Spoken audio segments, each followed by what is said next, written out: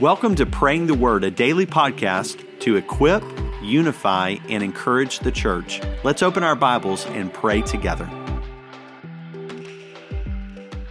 Our passage today is Matthew 26, 57 through 61.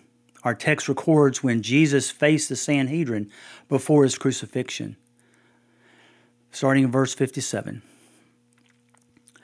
Those who had arrested Jesus led him away to Caiaphas, the high priest, where the scribes and the elders had convened. Peter was following him at a distance right to the high priest's courtyard. He went in and was sitting with the servants to see the outcome. The chief priest and the whole Sanhedrin were looking for false testimony against Jesus so they could put him to death. But they could not find any, even though many false witnesses came forward. Finally, two who had come forward stated, "This man said, I can destroy the temple of God and rebuild it in 3 days." Pray with me.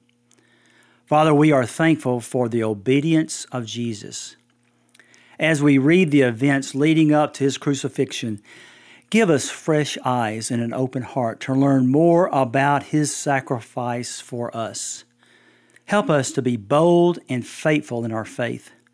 I pray that the Holy Spirit convicts us today when we don't walk closer to Jesus. Forgive us when our spiritual life is distant from him because of our fear. Help us to be a strong witness for Christ.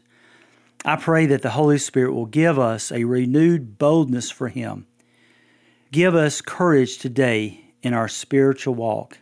And I pray that we'll never forget his love, his suffering, and his death for us. In Christ's name we pray. Amen.